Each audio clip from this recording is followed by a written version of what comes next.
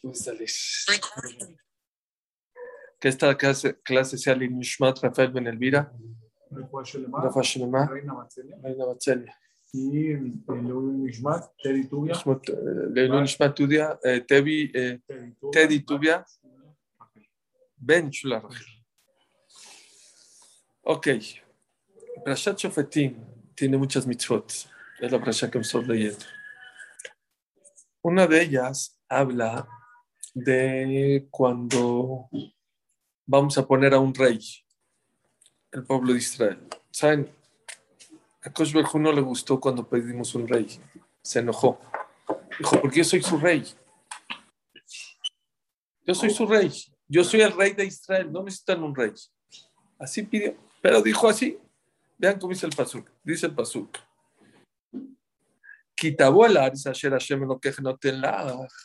Cuando vengas a la tierra de Israel, que Dios te va a dar, Birishta, la vas a heredar. Beyashavtaba, y te vas a establecer.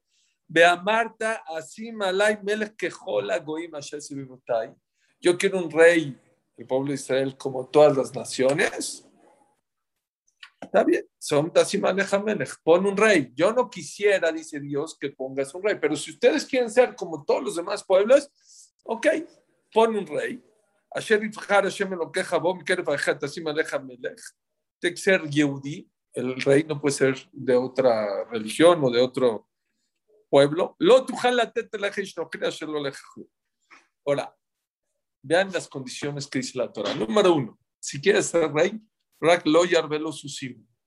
Antes tener muchos caballos, ahora como tener muchos coches. No puedes tener muchos caballos como rey.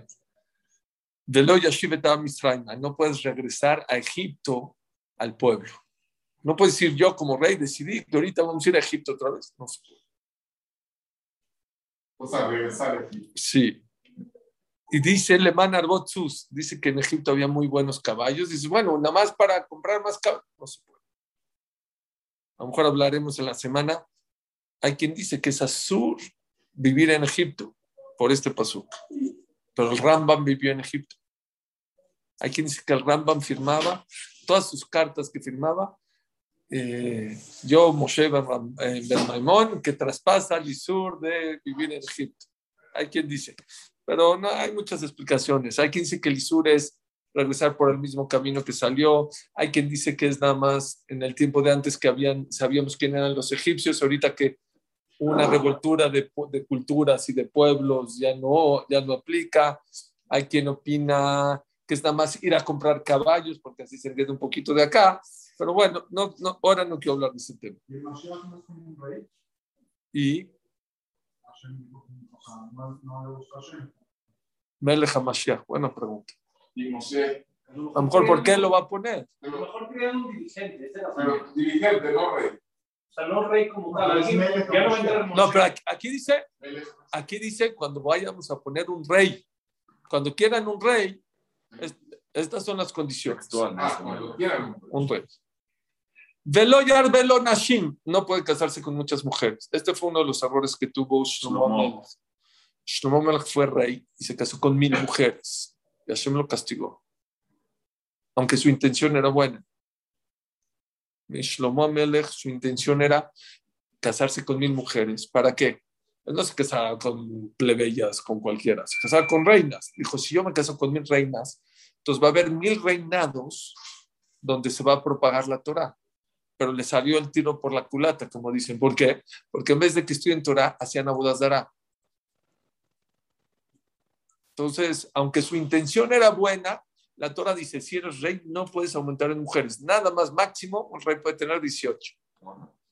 Máximo. Si una es difícil, pero bueno, nada más 18, ¿ok? ¿Eso es hasta la fecha? Sí, hasta ahorita un rey. ¿Puede tener 18? El rey está 18. ¿Y los Jajamim por qué no? ¿Qué?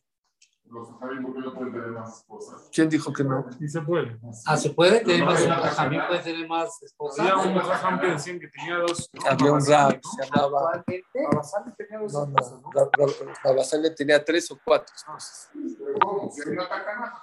Hay una takaná, pero es de Rabbeinu Gershom. Rabbeinu Gershom vivió hace 1000 años y se dio cuenta que los hombres eran muy machistas y hacían sufrir mucho a las mujeres. Por ejemplo, se iban de viaje. Yo estuve en el Kever de Rabbeinu Gershom, está en Frankfurt, es un Kever que tiene 1000 años, 1000 años. O sea, antes de Rashi, Rabbeinu Gershom. Estoy hablando de 950, hace 1000 años.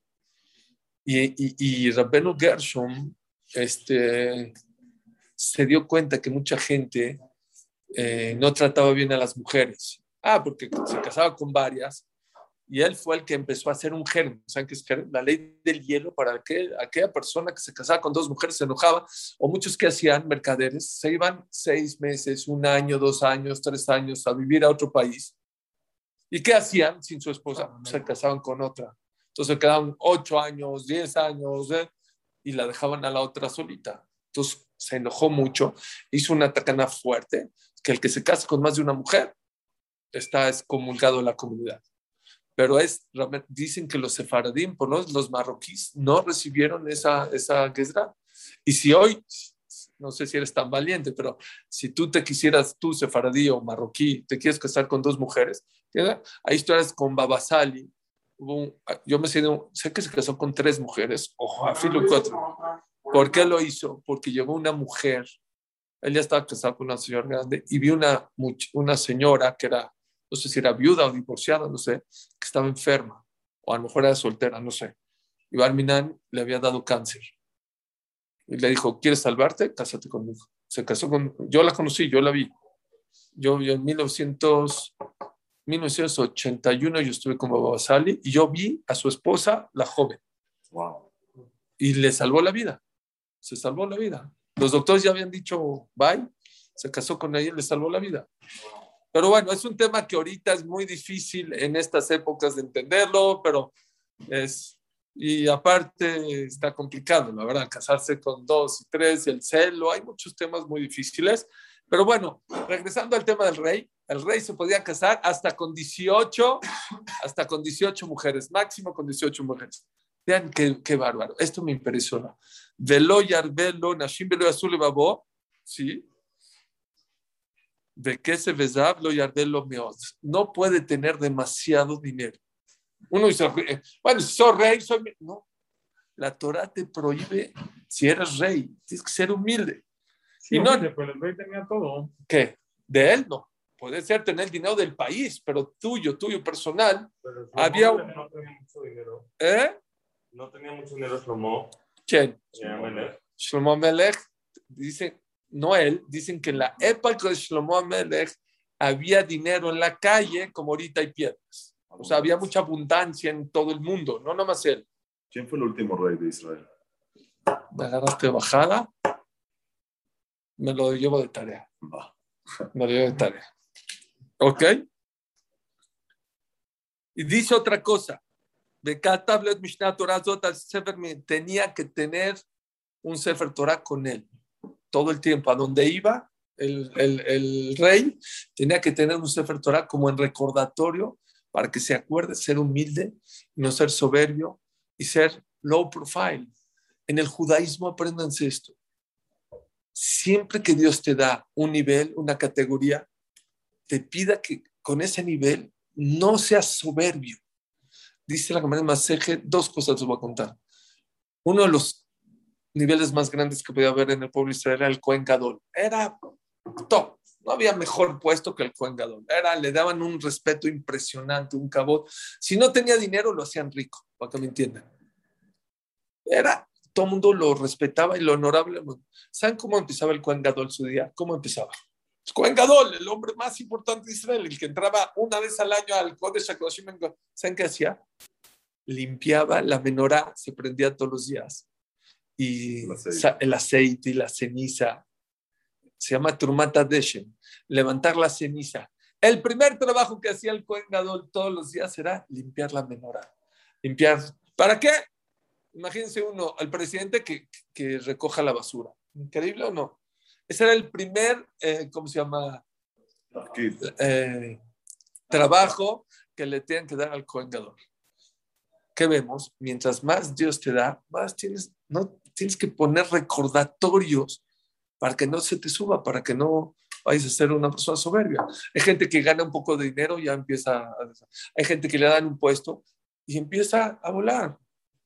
La Gemara dice, Akadosh Baruj Hu llora, hijo, esto está fuertísimo, pero eso os voy a decir, es la Gemara en Tadhea Mutbe. Dice así la Gemara. Hay 3 personas que Akadosh Baruj Hu llora por ellos todos los días. Llora por ellos. Akadosh Baruj Hu. 1, al que puede estudiar Torah y no estudia, llora. Imagínense, Bill Gates, dueño de Microsoft, y le deja el negocio a su hijo. Y en vez de estar en el negocio, está facebookeando y está en Instagram. Lloras. ¿Cómo? Tienes ese tesoro y no lo aprovechas. ¿Está bonito o no? ¡Qué lástima! ¡Qué lástima! Dios llora de lástima. ¿Cómo puede ser que te estoy dando la oportunidad? Para mí es una de las cosas que más me empuja a estudiar Torah. Porque el que sabe historia, no crean que siempre hemos tenido la libertad de hacer esto que estamos haciendo, estudiar Torah. Esto, en muchas épocas, era pena capital.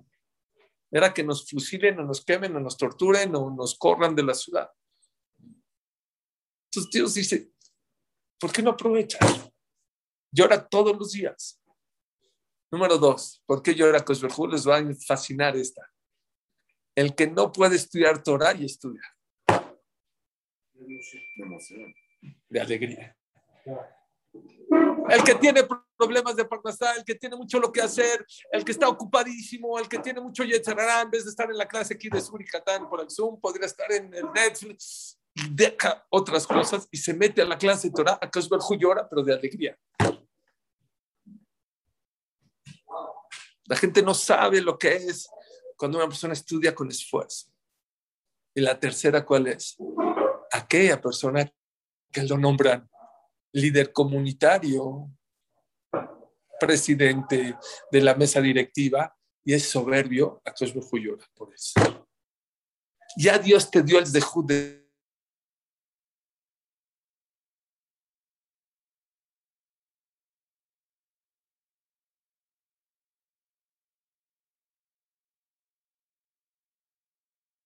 te escogieron a ti, tuviste el zehut de ser tú el líder comunitario, pero ahorita mitgae a la tzibur, eres soberbio, ya perdiste todo lo que es. Siempre, apréndanse, siempre que Dios les mande un buen negocio, una buena mujer, una boda, un buen viaje, un buen coche, una buena casa, siempre acuérdate, en vez de subirte, humildad, un recordatorio, algo, saber ser agradecidos. Vas a casar a tu hijo, da una tzedaká, acuérdate de los pobres. Hiciste tu casa hermosa, deja un recordatorio del Bet HaMikdash, ya saben que hay que dejar algo que te recuerde.